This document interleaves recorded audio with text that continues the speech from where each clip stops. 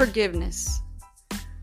Forgiveness is the key to unlocking God's miracle power. Did you know that a lack of forgiveness blocks access to the kingdom and to miracle power? If you aren't experiencing spiritual breakthroughs in your life, the culprit could be a refusal to forgive. Matthew 5:23 through 24 tells us that therefore, if you are offering your gift at the altar and there remember that your brother has something against you, leave your gift there in front of the altar. First go and be reconciled to your brother, then come and offer your gift. Matthew 6:14 through 15 states that for if you forgive other people when they sin against you, your heavenly Father will also forgive you. But if you do not forgive men their sins, your Father will not forgive your sins. And one more. Matthew 18:21 through 22 says, Then Peter came to Jesus and asked, Lord, how many times shall I forgive my brother or sister who sins against me? Up to 7 times, Jesus answered. I tell you, not 7 times, but 77 times. The first person you probably have not forgiven is yourself. More people have a lack of forgiveness toward themselves than toward anybody else. They are unwilling to forgive themselves and to recognize that God says in Psalms 103:12, as far as the east is from the west, so far has He removed our transgressions from us. If you are a believer, He has already cleansed your conscience from dead works so that you might serve the living God. God cleanses us for service in order to not leave us with the guilt of past sin. That should be dead, buried, and forgotten. People must forgive all who need forgiveness. If the first person to forgive is yourself, then you should say, God, before you, I forgive myself. Whatever I have done, I accept your forgiveness and I forgive me.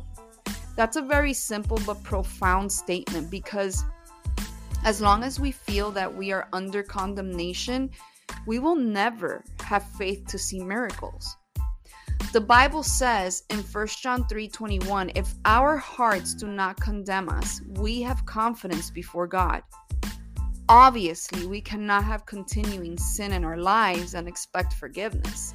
We have to be free from ongoing conscious sin and rebellion against God.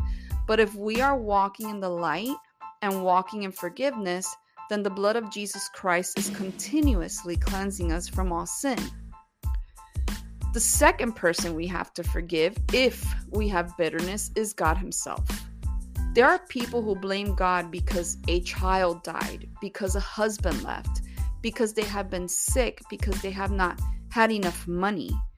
Consciously or unconsciously, they think all of these things are God's fault. There is a deep-seated resentment. You cannot be resentful toward God and experience miracles. You have to rid yourself of any bitterness toward God. That may take some soul searching, by the way.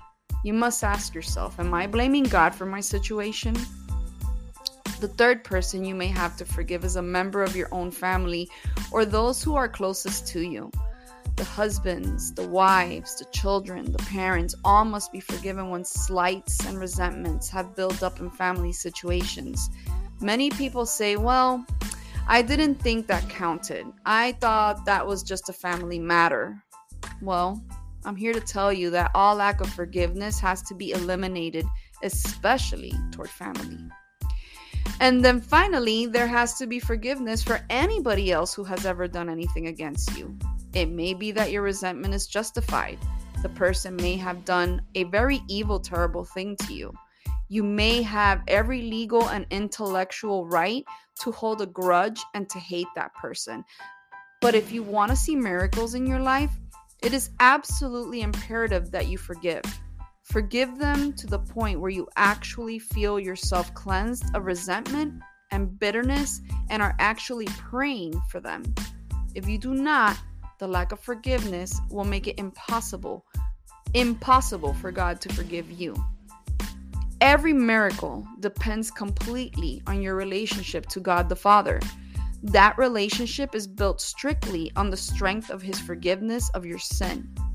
Forgiveness is the key.